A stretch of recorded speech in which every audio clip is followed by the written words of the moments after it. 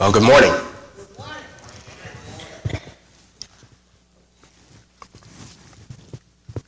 Guys, whenever pastor is out of town, it is an opportunity for someone else to step in and to share God's word with us together as his people.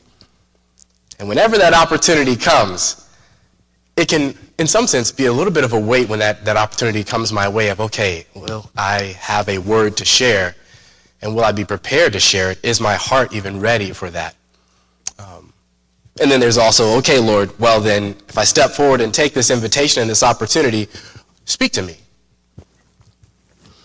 And it makes me, one, appreciate our pastor, and two, it pushes me to this reliance upon God.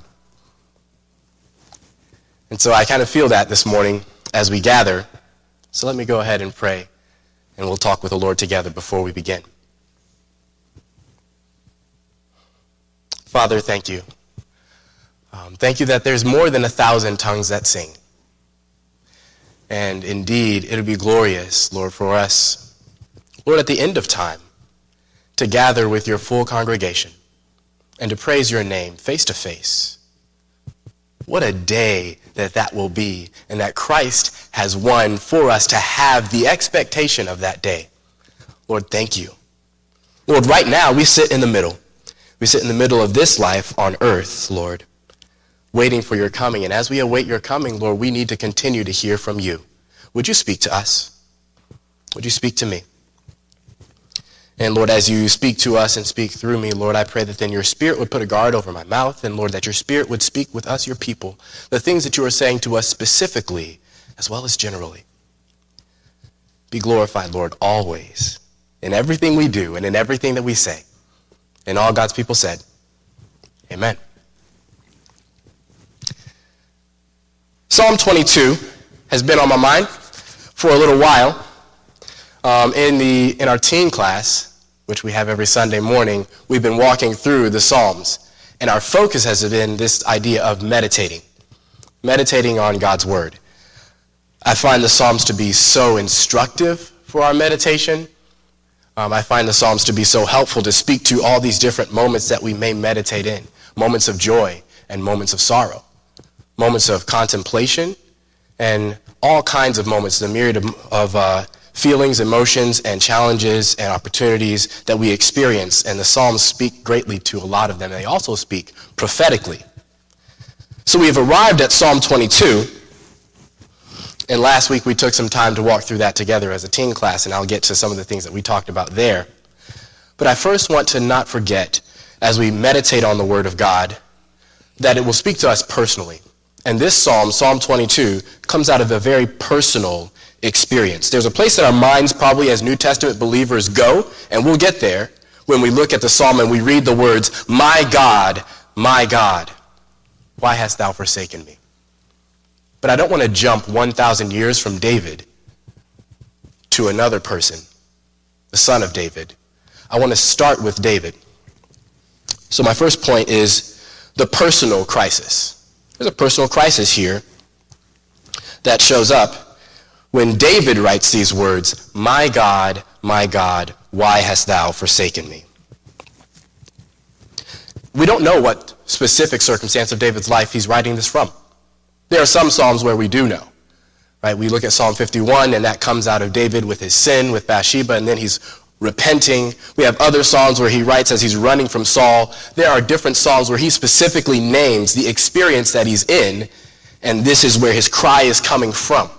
But this one, we don't get that context. But when you think about David and these words, my God, why hast thou forsaken me? They could apply to so many different points in David's life, can't they? Think about David as a young man when Samuel the prophet comes and visits his father's house, and all of his brothers are called up, one by one, as Samuel's looking for who's going to be the next king, and God has sent him, right? And so Samuel's going, okay, is this the one guy? Because he looks really good. He looks ready to be the king. And God goes, don't look on the outside. I'm looking on the inside. But it's interesting that David was passed over. There's a bit of, he's kind of forgotten and neglected, and there can be a sense of, even from early on, his life may have been one where he was kind of pushed to the side. And you see that also reflected when later on his brothers are in the army and they are facing Goliath and they're wondering, what do they do? And David's just sent to bring some food. And David comes and he brings the food, and as he's bringing the food, then he hears and he sees Goliath come up and challenge the people of Israel, and he gives this challenge that nobody's ready to respond to. And David goes, isn't somebody going to do something about this? And his brother turns to him and he says, I know why you're here. You just want to watch all that's going on. And he presents this slight against David. He dismisses his younger brother. It seems like for David, even from the earlier years, there is this sense of being cast aside as the youngest brother. And then, as he gets this anointing to be king, he doesn't receive the crown. Saul is king, and he knows what God has prophesied for him through the prophet Samuel that he will be king, but then Saul turns on him, right? And so Saul begins to pursue him. David, who has done pretty much the most for the kingdom of Israel at that point, he is the man being pursued out of the kingdom of Israel. And there's these moments where he has to indeed leave his own home, and not only leave his own home, but actually find shelter for his own family, his parents, because he's being pursued and he has no home. For David, these words, my God, why hast thou forsaken me? They're very, very true, not just of any specific moment in his life, but that cry could have come from his life at any point. You look at him when he still is not king, but he has his band of men, and they leave their home, and their wives and their stuff is all left behind while they're going off and fighting elsewhere, and they come back and find their wives and their stuff taken. This is at Ziklag, right? And David is so distraught, and not only distraught because he's lost his wife and he's lost his stuff, but all of his men have lost, and they're ready to stone him. They're ready to kill him. And David in that moment has to turn and go, God, do I go and pursue? He has to encourage his own heart in the Lord. There is this sense where he could say, God, why have you forsaken me? You've told me that I will be king, and yet every experience tells me right now that's in danger. And not only is that dream of being king in danger, but my own life is in danger. Why have you forsaken me? It's a pattern in David's life. And even after he's king, when he's ready to bring in the Ark of the Covenant into the city of Jerusalem, and as he's bringing it back in, it's been gone for years, and he's bringing it back in incorrectly, a man dies. And David has to cut short this journey of the Ark of the Covenant back to where it should be. And this cry could go up, God, why have you forsaken us? Why can't we have your presence, the symbol of your presence, the Ark of the Covenant, where it ought to be? Why have you on this day of celebration turned it from a celebration to a moment of grief? Why have you forsaken me? And you hear him write in a different psalm, I believe, how long until I can have God with me, the Ark of the Covenant? This longing for something that he's not experiencing. My God, why have you forsaken me? Even later, after the Ark of the Covenant is with God's people in the city, later on in his life, he has this sin with Bathsheba, and it's from this sin that he then begets a child, and he kills Bathsheba's husband, Uriah. And then God pronounces judgment, and his baby from that situation is killed. He can know the reason that God has in that moment not given him what he asked for, the life of his child to be preserved, that it would be on him that God would exercise his punishment and not that the child would have to suffer. My God, why have you forsaken me? This cry could come forth. Or even later in David's life, where his own son, Absalom, in anger and whatever bitterness that Absalom may have, turns on his father and leads this rebellion and indeed captures the city of Jerusalem from his father, turns some of his father's men against him. And David has to run barefoot and weeping from his own city. My God, why have you forsaken me? We don't know at what moment that David would have written these words, but indeed, David experienced this kind of pain many times in his life. And if we're honest, we ourselves experience moments like this. Sometimes they are short, and we thank God when that time of stress and distress is shortened. And sometimes it's prolonged, and it seems to go on, and it never ends. My God, why have you forsaken me? And sometimes we can compare our situations with one another and start to maybe minimize, okay, man, my situation's not as bad as this person's situation, so it doesn't really qualify as kind of this feeling of forsakenness. But there is still, even in our smaller situations, this sense of being forsaken. I'm a principal in a middle school, and I deal with middle schooler problems. And middle schooler problems, they are kind of small, guys. But as a middle schooler, it's everything. I could talk about the children who sat in my office and hung their heads, and I don't know why they're not being my friend anymore.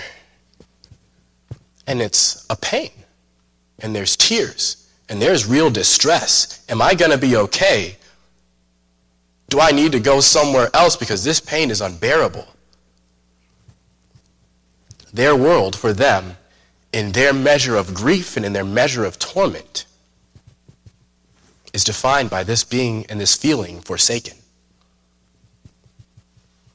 That's a middle schooler. But it's not just a middle schooler, right? For us, as we grow older, we handle bigger and bigger griefs and bigger challenges. And I thought about what are the things that would make us feel forsaken, or another word, similar, abandoned, right? There's any number of things. I looked up online just things that would bring that feeling. Divorce can bring that feeling of, I've been abandoned.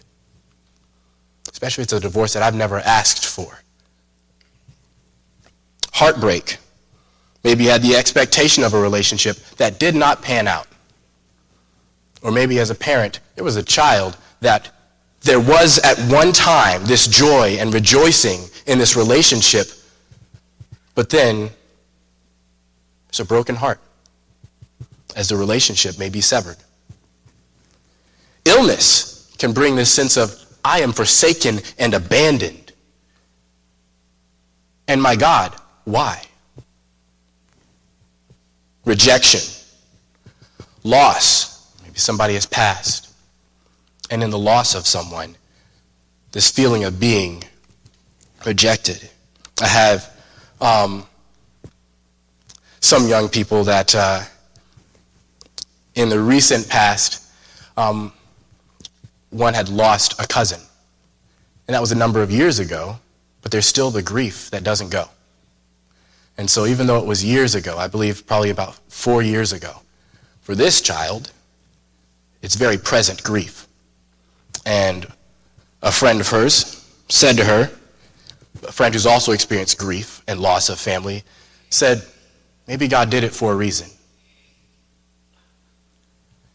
Friend says that it was intended for comfort, to understand like God's picture is bigger. But those words landed in a blow of grief.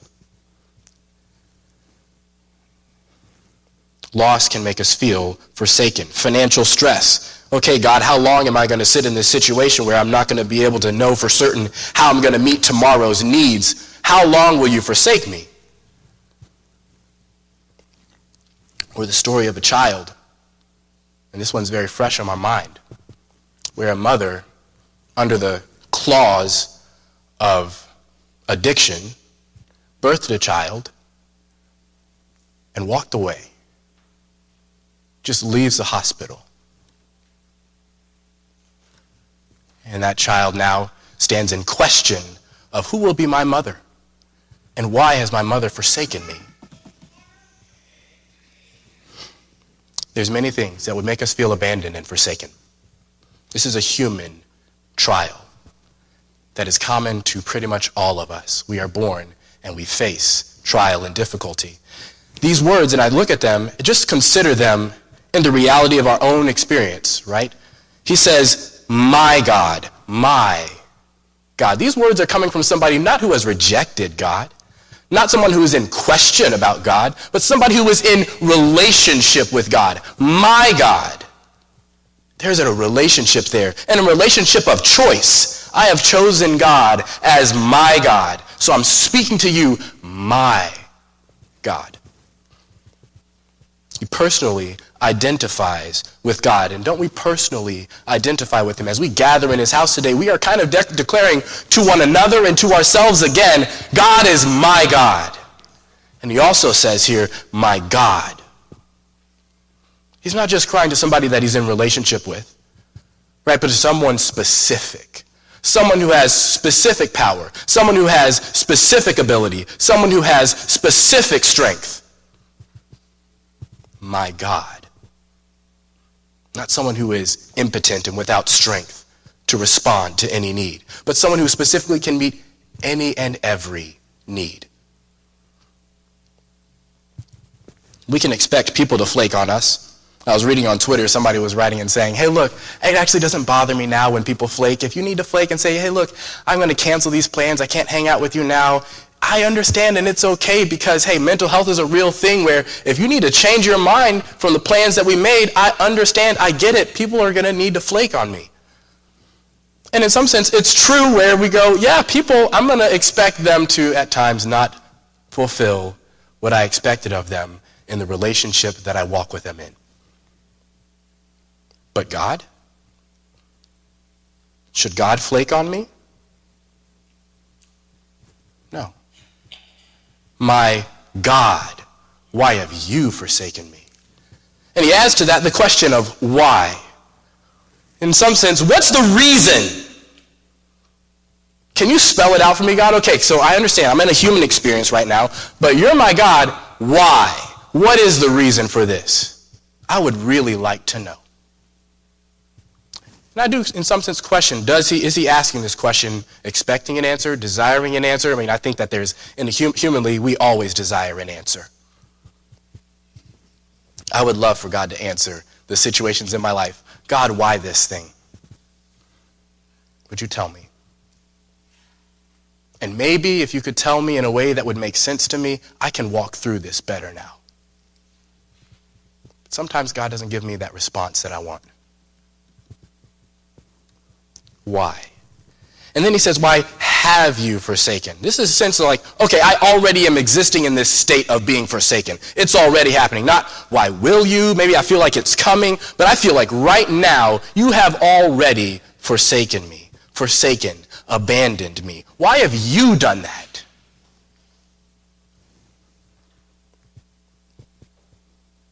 And we might hesitate to add this last word here.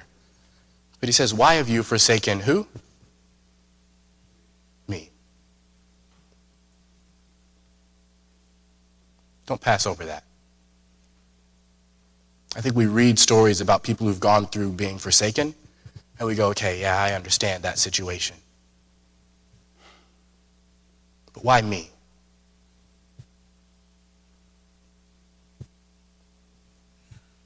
It can feel a little bit scary to ask that question.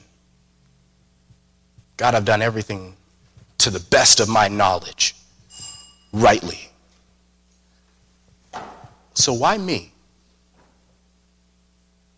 I can think of many other people who, in my eyes, deserve this better. It'll be more right for them to have this experience than for me to have this experience. Why have you forsaken me?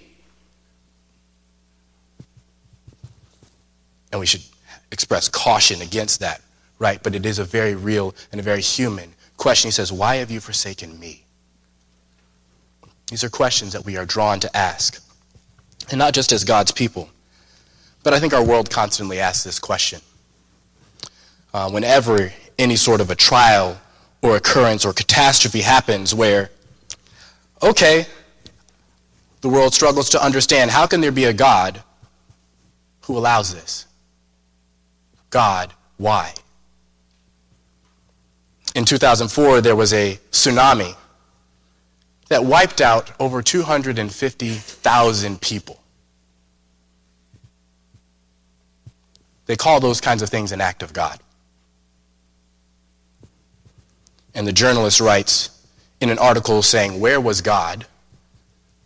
If God is God, and this is something that we've heard, if God is God, he is not good. And if God is good, he's not God. You can't have it both ways, especially after the Indian Ocean catastrophe. This question is a question that's asked by everyone. My God, why? It's a human question. So I think it's important as we look at this passage to remember this is a personal crisis. For David, it's a personal crisis. For our world and the time in which we sit here, it's a personal crisis for each one of us. God, why? And as we sit in that moment, or you can imagine ourselves sitting with that, I want to now point it to not just the personal crisis, but the prophetic cry. So we read this passage, and as New Testament believers, we know the story, but I want to invite us to not jump there, but to get there by way of following the evidence. So last week, I'll put it this way. Psalm 22, David is writing specifically of himself, but he's not only writing of himself. There is somebody else that he is talking about, either whether he's aware of it or not. When he writes, my God, why have you forsaken me? He's speaking of himself, but not only of himself. He's speaking of someone else. And before we say that someone else's name, I want to invite us, as I invited our teens last week, to play detective. So, I have two markers here, and I got to remember which one. Yep, that's not the one. We have two markers here. So, we have Psalm 22. And I want you to take a close look at it, just as I asked our teens to do. Who is this speaking of? What evidence do you see for who else this is speaking of? Take a look through the verses. I'm actually going to pause and give you a moment to look through these verses and follow the clues that God gives us to see who is this talking about. And when you find those clues, take note of the verse number and the phrase that clues you in about who specifically this is talking about. Start at verse 1. My God, why hast thou forsaken me? Is that a clue to who this is talking about? And then what we'll do, and you already know, verse 1 is absolutely a clue. Verse 1. And the phrase that is our clue is that opening phrase. And I'll just write for it.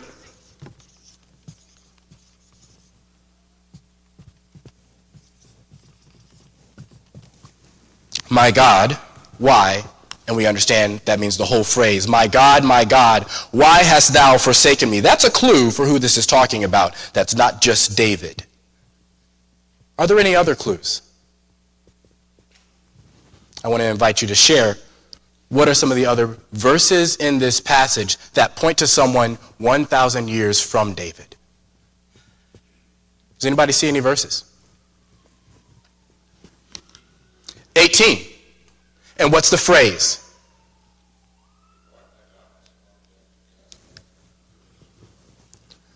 Verse 18. They part, my garments.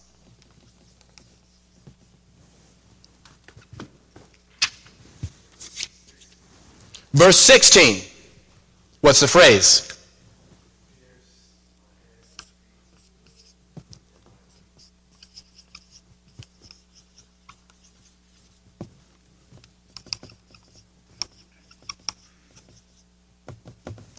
They pierced my hands and my feet. Verse 7 and 8. What's the phrase? They shake their head, saying, trust on the Lord that he would deliver you. Let him deliver you, seeing he divided in. That one's a long phrase. Let him, God, deliver him.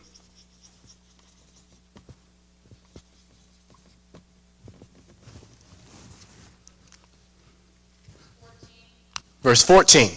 What's the phrase?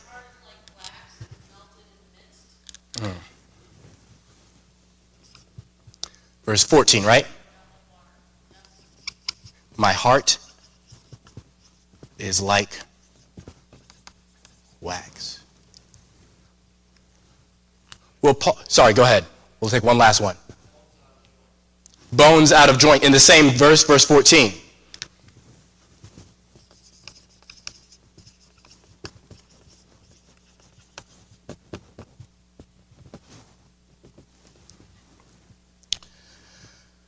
We'll pause there. As I invited our teens to be detectives, these are just some of the passages that they pulled out. Verse 1, my God, why hast thou forsaken me? Verse 18, they part my garments among them. Verse 16, they pierce my hands and feet. Verses 7 to 8, let him deliver him. Verse 14, my heart is like wax. My bones are out of joint. And more. And I invited our teens to just think about, those detective shows where you take the board and you put up on the board all the pictures of the evidence that you have, right? And you connect the yarn. And as you connect all the pieces, it starts to indicate what is the case in front of them and open up the case to say, here's all the evidence points to this person. Where does all the evidence point to? Say it again.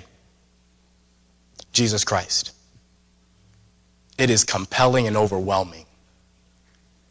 What I want for us to think about, we're going to read from Matthew, and I want to read the passage. And then I want to think about that in light of what was said by David. Because what was said by David, David writes in around the year 1000 BC, which means he's about 1,000 years before Jesus Christ. And he writes specifically and overwhelmingly of Jesus Christ and Jesus Christ's specific experience. And what a testimony that is to the truth of Scripture.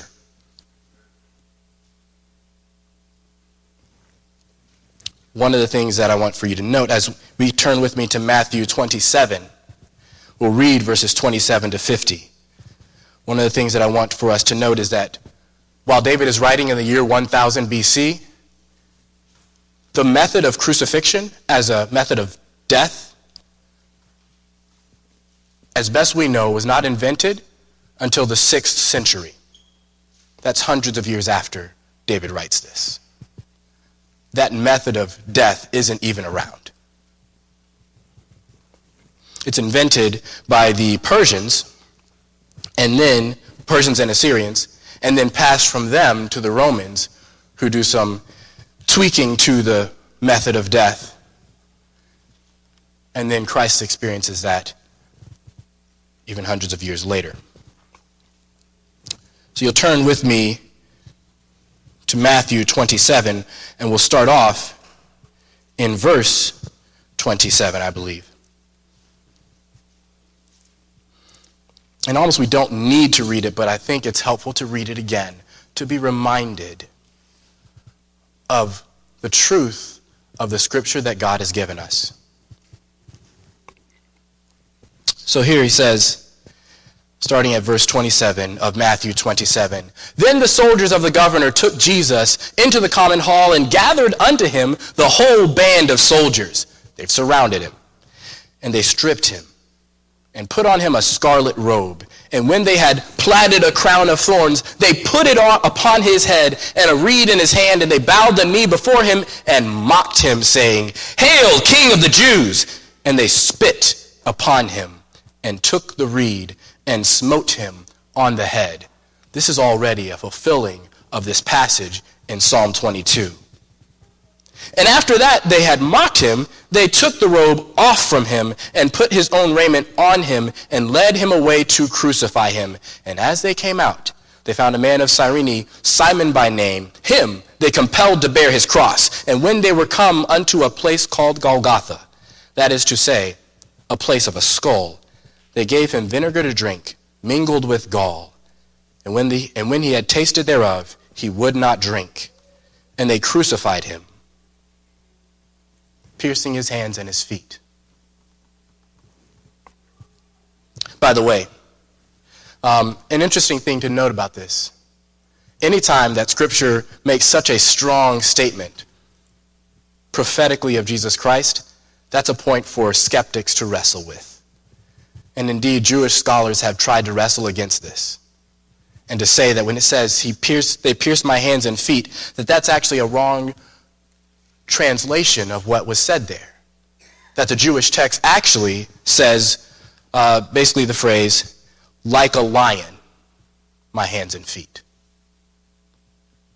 Which is interesting. The difference actually between my best understanding is the phrase, like a lion, or they pierced, the difference between that phrasing is literally one mark in the Hebrew text. And that one mark's difference could change the whole phrase. And so some Jewish scholars and some secular scholars and some biblical scholars also would look at that and say, well, maybe the correct interpretation is then like a lion, and he's not really saying they pierced my hands and feet. And you can understand why there would be this big attack on that specific phrase. When you think about the fact that crucifixion has not even been invented at the moment that David writes these Hebrew words. One Hebrew scholar actually, though, put it this way. It doesn't make that big of a difference, because when you interpret it, like a lion, my hands and feet, the idea is of a crushing of my hands and of my feet. And when you think about Christ being crucified, where they put the nails in his hands and in his feet, there is a crushing that is going on. But I look at the Scripture, and the evidence that I see in front of me seems to tell me that God absolutely meant they pierced my hands and my feet, and he's clearly speaking prophetically. And even if they try to dismantle this one verse, there is so much overwhelming evidence that points to Jesus Christ that you can't take the case apart. It's rock solid. So it says in verse 35, and they crucified him and parted his garments, casting lots, fulfilling this passage in Psalm 22, 1,000 years later. That it might be fulfilled which was spoken by the prophet, they parted my garments among them, and upon my vesture did they cast lots. And sitting down, they watched him there. Just imagine that. Sitting down, they watched him there. And remember these phrases, like the bulls of Bashan, they have surrounded me, compassed me round about. Verse 37, and set up over his head his accusation written, this is Jesus, the King of the Jews. Which isn't so much an accusation as it is a mockery, not just of Christ, but of his people. Then were there two thieves crucified with him, one on the right hand, another on the left, and they that passed by reviled him, wagging their heads. Remember that phrase from Psalm 22? They shake their heads. Fulfilling Psalm 22. And saying, thou that destroyest the temple and buildest it in 3 days, save thyself if thou be the Son of God. Come down from the cross. Likewise also the chief priests, mocking him with the scribes and elders, said, he saved others, himself he cannot save. If he be the King of Israel, let him now come down from the cross, and we will believe him. Verse 43. He trusted in God. Let him deliver him now. Again, fulfilling Psalm 22. This is a prophecy that's not only fulfilled by Christ and what Christ does, but by those who do unknowingly actions to fulfill this scripture. He trusted in God, let him deliver him now if he will have him. For he said, I am the Son of God. The thieves also which were crucified with him cast the same in his teeth. Now, from the 6th hour, there was darkness over all the land unto the 9th hour, and about the 9th hour Jesus cried with a loud voice, saying, Eli, Eli, lama sabachthani. That is to say, my God, why hast thou forsaken me? And now we know that Christ is not just asking a question as much as he is making a statement. that all of Psalm 22 is being fulfilled right there, presently, and no Jew who knew the word of God could look at that passage and have seen what they had seen and deny with any sense of honesty that Christ fulfilled the prophecy of Psalm 22.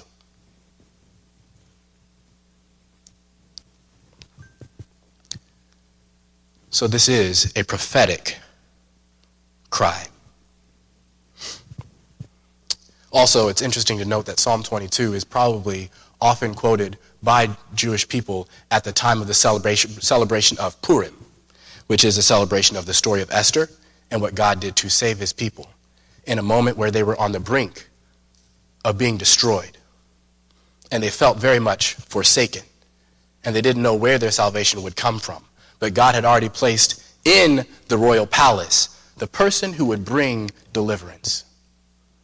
And as they celebrate that day, my understanding is that oftentimes they will quote and read Psalm 22. My God, why hast thou forsaken me? Now, why would they read that? Because it's not just a story of people crying out to God and saying, why have you forsaken me? But Psalm 22 is actually, in a fuller sense, also a proclamation. And I want to end with this last point. Psalm 22 is a proclamation of celebration. Continue to look at the psalm. You'll notice that at verse 22, there is a change. There is a switch. There's a shift in the tone. He goes from verse 19 where he says, but be not thou far from me, O Lord. And that's the repeated cry of him. He's saying, God, don't be far from me. His big desire is for God to be near. O my strength, haste thee to help me. Deliver my soul from the sword, my darling from the power of the dog. Save me from the lion's mouth, for thou hast heard me from the horns of the unicorns. And here's the shift, for thou hast heard me. And he says in verse 22, I will declare thy name unto my brethren. That's the switch. There's a shift there. And now we get to a proclamation. I will declare thy name unto my brethren. Now we know who is speaking. It's not just David. It is Jesus Christ speaking, the Son of God. And the Son of God says, I will declare your name unto my brethren.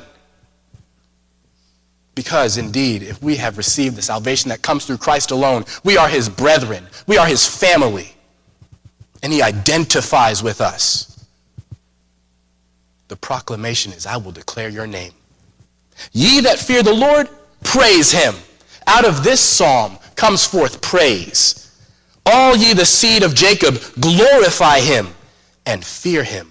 All ye the seed of Israel. Verse 24, don't miss this. For he hath not despised nor abhorred the affliction of the afflicted. God has not turned his back and said, I don't care about what my daughter is going through. I don't care about what my son is going through. That is not the God of Scripture. Christ says here, he has not despised us. Neither hath he hid his face from him. Do you feel like God has hidden his face from you? No. That Christ on the cross, at the moment that God turns his face from him, is reminding us that God has not hid his face from us. Indeed, the Bible even speaks of Christ's own crucifixion and says that God beheld him.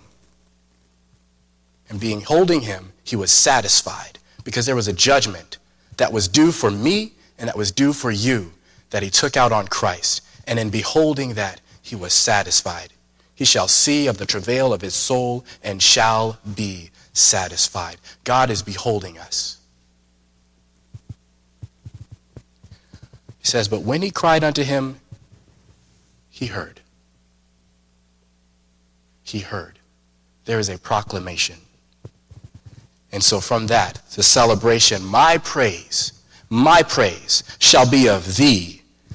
Where? In the great congregation. I will pay my vows before them that fear him. And think about this prophetically also in the sense that we are waiting for a day in which there will be a great congregation at the throne of God that will praise him And that congregation will gather, and indeed will only be able to gather because of what Christ did on the cross. Because of that moment of being forsaken. Because of that moment that Christ faced, now there is a congregation that Christ says, my praise shall be of thee in the great congregation. The meek shall eat and be satisfied. They shall praise the Lord that seek him. Your heart shall live forever. Isn't that what we wait for? Here on this earth, the Bible says that maybe we get 70 years. Maybe if I'm extra strong, I get 80. Maybe I get more. Maybe I get less. But I know that this time here, for me, in this body, has a start and it has an end. And it sits in the middle of a bigger story and an eternal story. And I may feel forsaken in this, but I am never forsaken.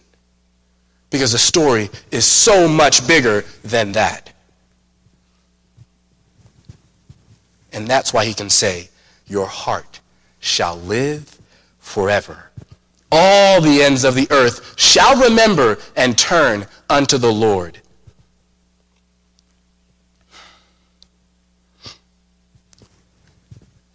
And all the kindreds of the nation shall worship before thee.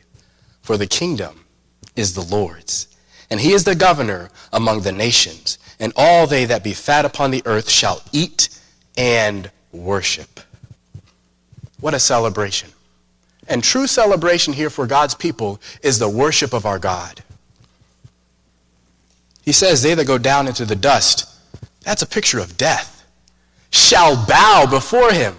That's a picture of there is something enduring, even in those as we die. And none can keep alive his own soul. This is a picture now of, humanly speaking, there's nothing that Kelvin Todd can do to keep himself alive. I like to try too, by the way, because some people come to me and they say, hey, look, would you like this snack of extra sugar? And I go, you know what? If I'm going to be able to continue to live long, I better watch how much sugar I'm taking in, because I might get sick. Or maybe I'm tempted to not get the rest that I need. And I know I need to prioritize my rest physically if I'm going to be able to continue to persist on this earth. There's things I want to do to stay alive. I try to work out to keep my body strong. But none of that will keep me alive. None can keep alive his own soul. I can't do it. And if I can't do it, that's not supposed to be my effort. That's God's. A seed shall serve him, and it shall be accounted to the Lord for a generation. They shall come and shall declare his righteousness unto a people that shall be born, that he hath done this. By the way, that phrase there, that he hath done this, could also be interpreted, it is finished. And it's very possible that Christ, in his words, my God, why have you forsaken me? And his last phrase, it is finished, is putting the beginning and the end of Psalm 22 before his people. Let's see that. As we close, I want to give us a picture of, I think, it's at least a picture that has grabbed my imagination. And if it's childish, then do what you will with it. But I couldn't help in thinking about this, where Christ is speaking first of all of being forsaken, and being forsaken, the sense of being alone by myself. But this psalm starts there and moves into this celebration that is in the midst of a congregation. There's a gathering. He's now not by himself in this experience. He's now not by himself, but he is gathered and surrounded. And that's what we have to feel the need for in our moments of feeling forsaken. I was reminded of The Sound of Music. You guys seen the movie? Okay, there's a few of us that have seen it. If you haven't seen it, you should watch the movie. It's a really wonderful movie. And The Sound of Music, obviously based in the experience of the Von Trapp family in the setting of World War II. There is Fräulein Maria, who comes to their house for a time. And as she gets more and more invested into the lives of the family, it seems like she's going to change the family for good. But somebody steps into the middle of that and says, okay, let me cut this short, and scares her away from the family. So she runs back to, the Abbey. And in running back to the Abbey, she's forsaken the family because she realizes, look, I can't change this family. It seems like I'm in a romantic relationship now. It's where it's headed toward with this captain, and that's not really, I'm supposed to be given to God and dedicated to him, but she hasn't taken her vows as a nun yet. And so she runs scared. She forsakes the family. And the children come in the next day, and they're like, what? Where is she? Where's she gone? Where's Maria? They feel forsaken. And if you remember the movie, there's this moment where they all are standing there surrounding each other and going, we feel sad. Maria used to make us feel better. And they're trying to remember how they could feel better in that moment. And so one of them says, well, when Maria was here, she would sing. And so they said, let's try it. And they start singing My Favorite Things. And in true movie fashion, right, they're singing it in this minor key, and it's just dragging, and it's so sad because things aren't just getting any better at all. Why don't I feel better? That's how the movie kind of goes, right? And so they're all sitting there, and they're not really feeling better yet, but they are trying. And then you start to hear a voice join them. And it's the voice of Maria singing with them. These are a few of my favorite things. And as her voice steps in to join their voices, to congregate with them, their experience of being forsaken, their experience of grief and pain is turned around. And that's, I believe, the picture that we are given here, that Christ knows we are sitting in a moment of being forsaken, and why don't I feel better, Lord? How can I feel better? And we try to get to this place of feeling better, but on our own we're not going to get there. But then the voice of Christ joins our voice, joining with us. I have experienced the same things, and I am with you. And he sings with us. And we are now not alone, but we are gathered with our Father, and we are gathered with the Son, and we are not forsaken. That, I believe, is a picture of what Christ has done and is doing in the midst of grief.